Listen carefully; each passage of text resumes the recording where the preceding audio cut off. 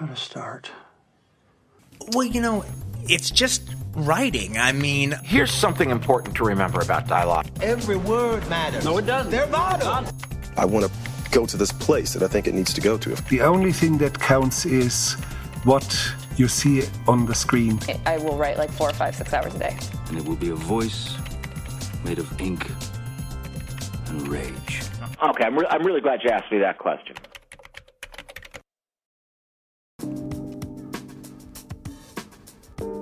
Welcome to episode 368, where I talk to the writer-director Kay Asher Levin about his new films Dig, Slayers, and Helen's Dead. I'm a bit of a film brat, he told me. He grew up in LA and his family was also interested in working in the business. In the movie Dig, starring Thomas Jane and Emile Hirsch, a widowed father and his daughter, whose house is up for demolition, are taken hostage by a dangerous couple who won't stop until they retrieve what lies beneath the property. In Slayers, a group of superstar influencers are drawn to a reclusive billionaire's mansion only to find themselves trapped in a lair of the evil vampire. In this interview, we talk about applying a voice to genre, the balance of levity and gravitas in filmmaking, the freedom of the indie market, directing with a somewhat cynical eye, creating idealistic villains, and how to work with actors long term. I come from, I'm from LA. I grew up around it. My family was involved in different types of elements of the entertainment business, mostly through producing. And I guess I just was always a film fan. My grandfather showed me gangster movies pretty early on in my life, like 1940s movies and stuff like that. And then I got into Hitchcock pretty early. And I'm a child of the 80s. I'm 42 years old. So, I was lucky enough to grow up in an era where you could see movies you probably shouldn't have earlier, and get exposed to things that way. And then, very lucky to have been a teenager in sort of like the second golden wave of, new Hollywood filmmaking, with Tarantino and Rodriguez, Paul Thomas Anderson and David O. Russell and stuff. And so I was exposed to things at the right age at that point. And then look backwards, I went to a school in Los Angeles where there was a film program for high school. And then I went to NYU for film. So I'm a bit of a film brat with regards to that. I've seen everything from, cult movies and, and have huge reverence for genre to, elevated, films both here and overseas, and kind of, it has informed my film language.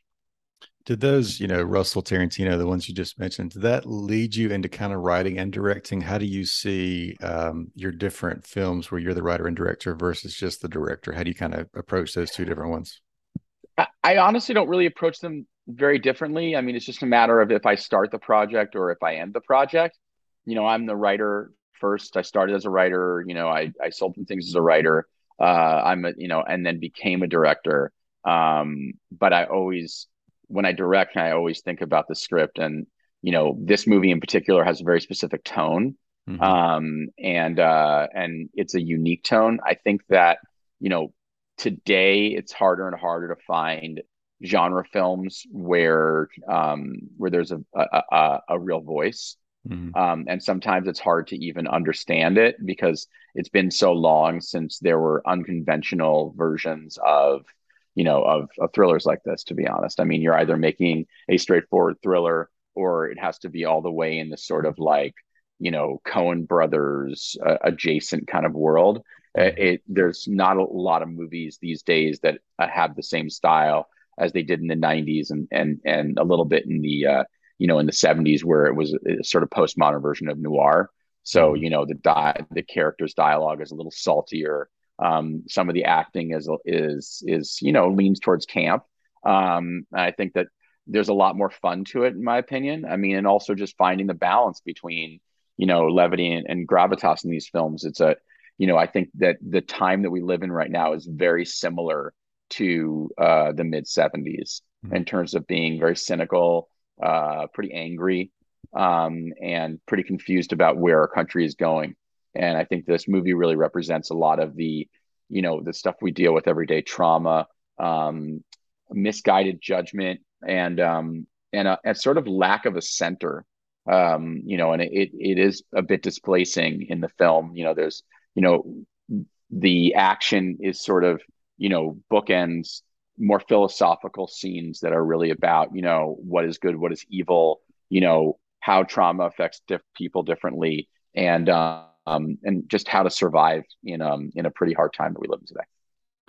Do you kind of see the stories you mentioned, the 70s movies, the 90s movies, some movies of today? Do you think most of that has gone into television, or where does that live today? Where can filmmakers who want to make movies like you make, where can they kind of share their voice? Well, obviously you can do it in these smaller films because there's not a lot of safeguards. You basically just have to bring in the actors and come up with a plan to go make the movie. There's a lot of freedom there. And then, outside of that, yeah, it's probably much more on streamers, especially this sort of unorthodox style that I went with in terms of, the tone not being so straightforward, having dramatic elements, but also balancing them with sort of wild performances on the other side. That is definitely something you find more on premium cable and streamers at this point. It's a shame though, because movies are movies. And I think one of the things that is a little different between the streaming version of this kind of a project and the film version of it is that you can kind of push a little harder when you make a movie. It can be a little more dangerous, and it's a one-off. You don't have to live with these characters afterwards, which means that the characters can be a little bit more unforgivable all the way around. I mean, Thomas's character is not perfect at all. He's got a lot of flaws, and Emil and Liana's characters are fucking crazy. So, and that's by intent. That's not. There's no sort of like. I wasn't like, hey, I want to make these characters really scary or anything. It was kind of the opposite. I felt like I really wanted to make sure that the villains spoke to a type of character and people that are out there that have a lot of love for the glamorous idea of being a gangster, and I think specifically with Emil's character, but there's obviously a ton of fetishism that goes along with Liana's character too with this. I mean, aside from maybe Spring Breakers, you'd have to look back to like Natural Born Killers in California and stuff like that. And obviously way before that, the pulpy films of the 40s and the 50s have tons of characters like Vic and Lola in them, where they're a little over the top and, chewing the scenery and having fun being bad, Yeah, I think I heard Brad Pitt say after he did California, he turned down the major role in True Romance because it was similar. But now it's like such a rarity. What's kind of your take on, obviously Thomas Jane and Emile Hirsch, came onto the project. What's your take about actors wanting to do these types of roles today? I think actors want to do them. I think that the reality is that they're tough movies to get made. Yeah. It's tougher every day to get made a movie that it's funny because, there's all these shows and articles about, with so much love for the Tarantino films of the 90s and where have all the movies gone and all this other stuff. And the reality is that they're really, really hard to make now. Yeah. And when you do make them, sometimes people don't really even understand them and think that you're like just not really doing a good job making them or something like that. Like everything that was made in this movie was by intent. It was for a love for pulpy genre films. The movie that's coming out next, Slayers, is a movie that is really bred out of my love for cult films, and that's sort of where I come from. I don't believe in going with a trend or anything like that. I just want to make the movies the way I want to make my movies. At some point, people will like them, people won't like them. What are some of the conversations like that people might not expect when you are trying to pitch this to a studio or raise financing? Because it's maybe I don't want to like give away your plot or something. I talked to Chris Mundy, who did Ozark, because they kind of had a disappointing ending, and we were talking about movies like Arlington Road and some of those in the 90s. The Simple Plan. Sure. They don't follow was a big influence for this film. I say they don't follow the typical hero's journey. I mean, how do you kind of get past some of those things into just like, we're making this type of film? Like, what are the conversations like with studios or raising money? Well, this is a project that was brought to me. I was in post on Slayers, which was a little bit harder to set up because it's a very unconventional film.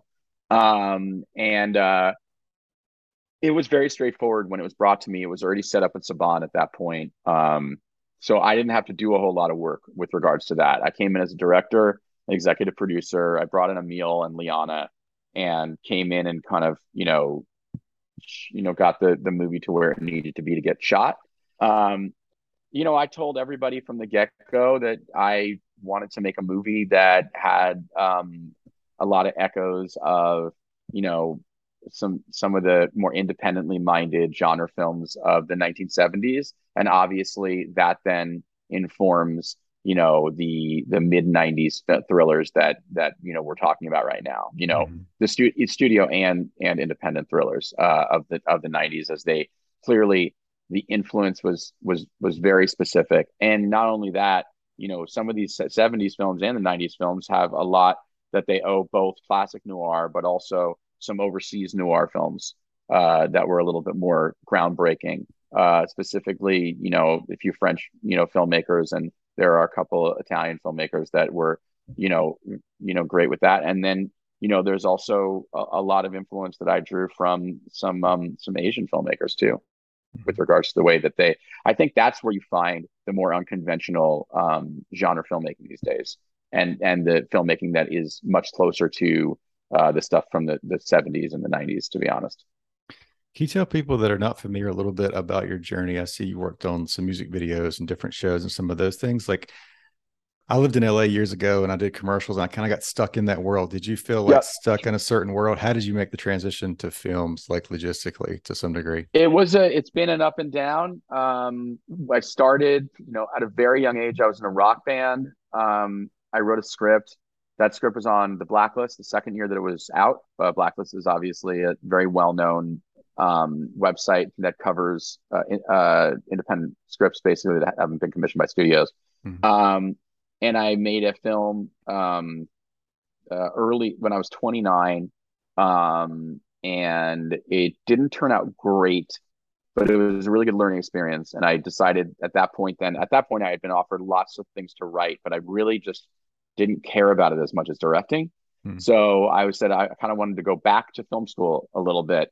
And so I went and started directing music videos. I was lucky enough to get an agency for it, and I turned down it, probably to my own detriment. I turned down a lot of staff positions as a writer and other stuff because I just really wanted to learn my craft as a filmmaker. So I directed like 60 music videos, all different sizes, from $5,000 to $250,000 videos. I mean, I was sort of still in the wave of there being a lot of music videos at the time. And it taught me a lot, obviously, not only about filmmaking, but also about producing, because, once you start directing, a lot of times to make more money, as there's not a lot of money in that, you ultimately then start learning how to produce your own projects as well and take a producer fee. So I learned a lot about that, and I met a lot of people through that. And, as that started winding down and I was looking for something else, I was introduced to this guy who had just sold his company to Twitter for $40 million, him and his partners. And they were about to start a new digital media company, and they were looking for someone to run their creative. So I said, hey, that sounds interesting. And I didn't know a ton about the digital space at that point, more than just sort of like the basics, but it was the sort of apex of influencer digital, Wild West, 2013, 2014. And so I founded this company, Brat, with my partner, Rob, and Darren. And my task was to basically build the content front on it.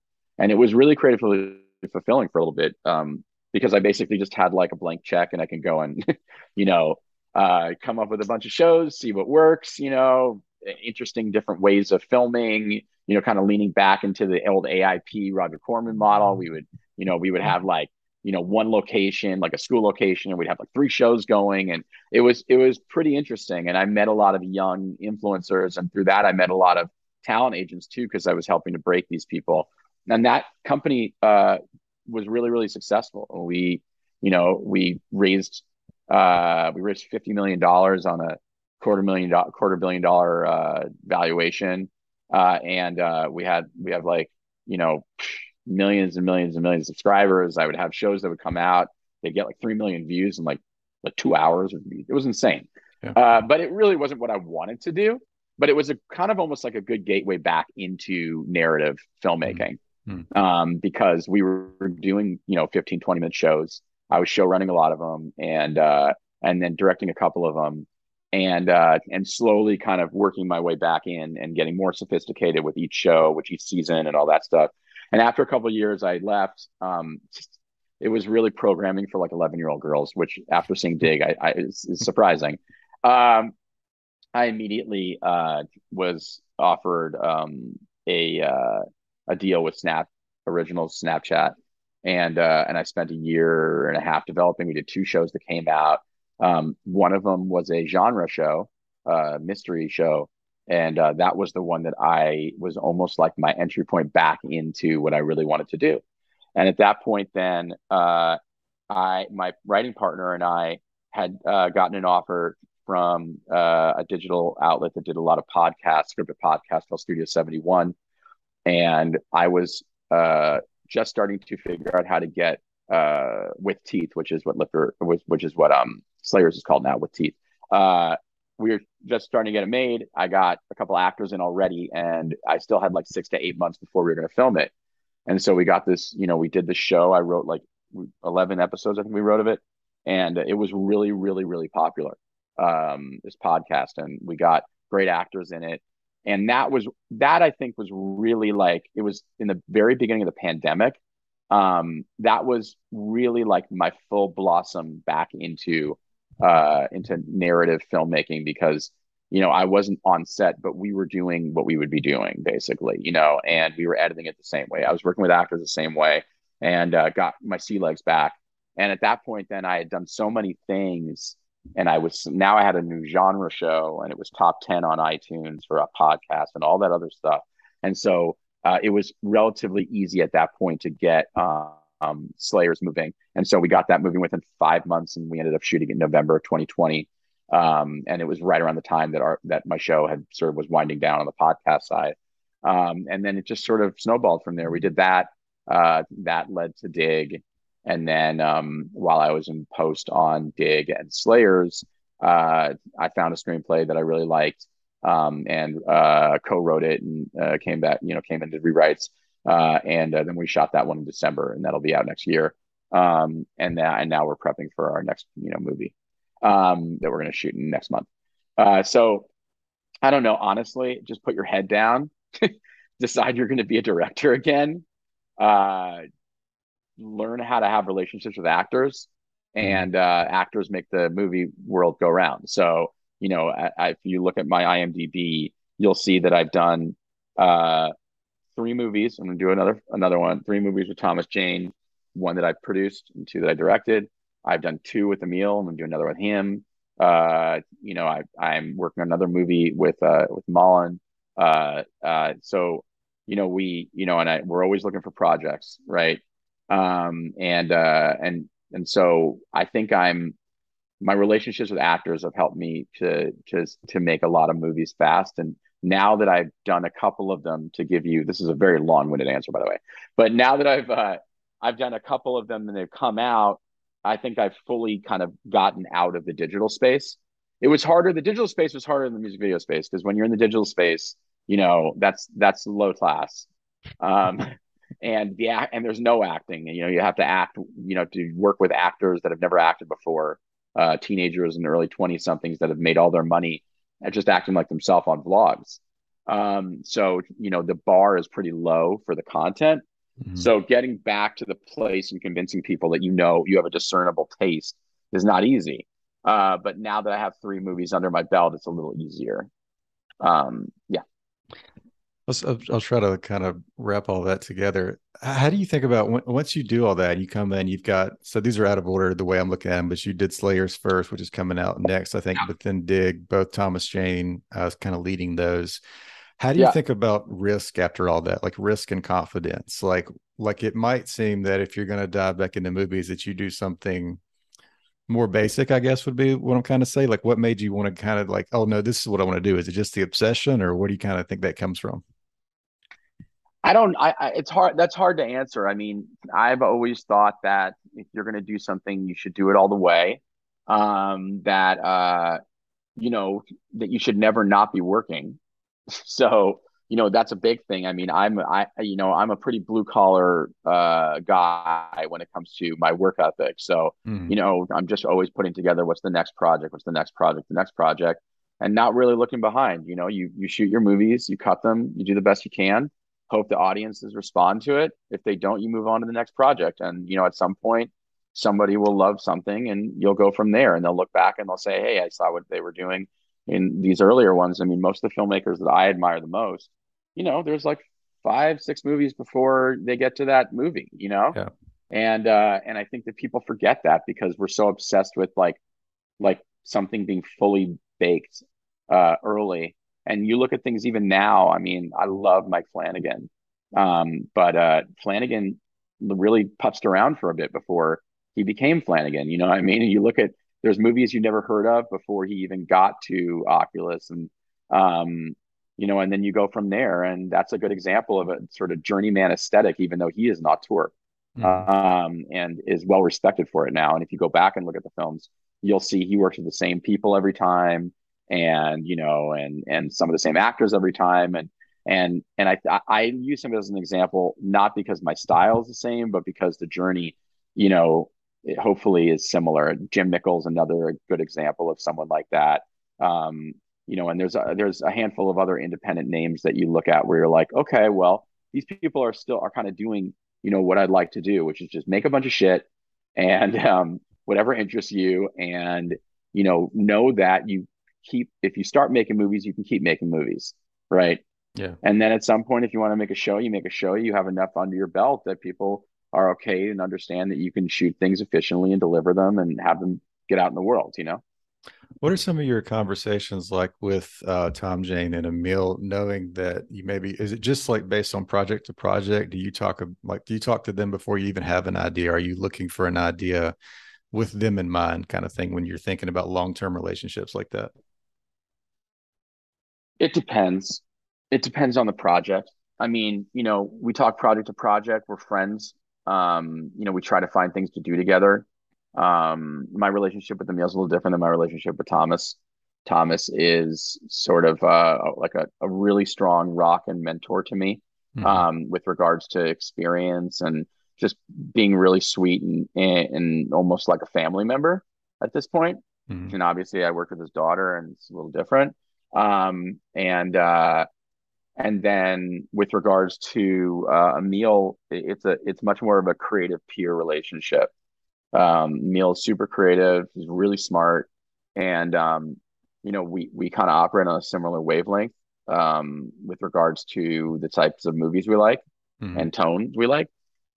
So it's a creative collaboration a lot of the time with the two of us, and we try to figure out what we can work on together. And you know, we work on what we work on. With Thomas and I, you know, I think it's more of this is a really cool project, and let's figure out how to do it together. And Thomas has incredibly insightful notes. He's done so much and so much in the genre space that he knows what works and what doesn't. Mm-hmm. So it's a very different kind of relationship in that way. And then, you know, other actors that I'm friends with, we just try to find movies to work on together so that we can hang out. Do you see, so obviously a lot of your movies are very different. Do you see a thread between them, like something you're going for? Is it just about the tone? What kind of connects your style? I I like to pick stories with characters that have a lot of issues that they're wrestling with, and I think it's a lot of it is issues with ambition, a lot. Kind of most of the characters and the pictures that I like or the things that I write are, you know, about people kind of chasing an idea, and the trauma that sort of comes with it to a certain extent. You know, to me, like almost like these characters kind of represent the fall of late stage capitalism to a certain extent, in different ways. Obviously, Dig is it's hard to see that. But the reality is that you have one character who, is trying to make an honest living and is suffering. And then you have another character or two characters who don't believe anything is honest anymore. So they might as well just do whatever the hell they want. And in Slayers, that's a movie that's all about the vampiric elements of media and blind ambition through media. Helen's Dead, which I haven't really talked about a lot. That's really a movie about millennial malaise and the narcissism of today. So I think that the genres are different, but the themes are pretty similar. They wrestle with things that I deal with on a daily basis personally, and also what I'm exposed to. Growing up and living in Los Angeles, I see through a relatively cynical eye. I try to find true drama and humanity where I can, but I think I have a relatively brutal outlook on life. We'll just do one or two more. So thank you for that. If you were kind of starting over today, or I think you were talking to your kids early, if your kids came to you and said, I want to be a writer director, what advice might you give them? How would you kind of guide them in the right direction? Pretty tough job. And it's not as glamorous as it was. So, I might not have to have that conversation. I would say make sure you really, truly love it, because it's an art form. And just like any art form, if you're going to be doing something that is creatively enriching and, with a brain that can do a lot of different things, you need to make sure that it's worth it. Because if you're smart enough to get in the room to put things together, to get things made, that means that you're smart enough to do just about anything.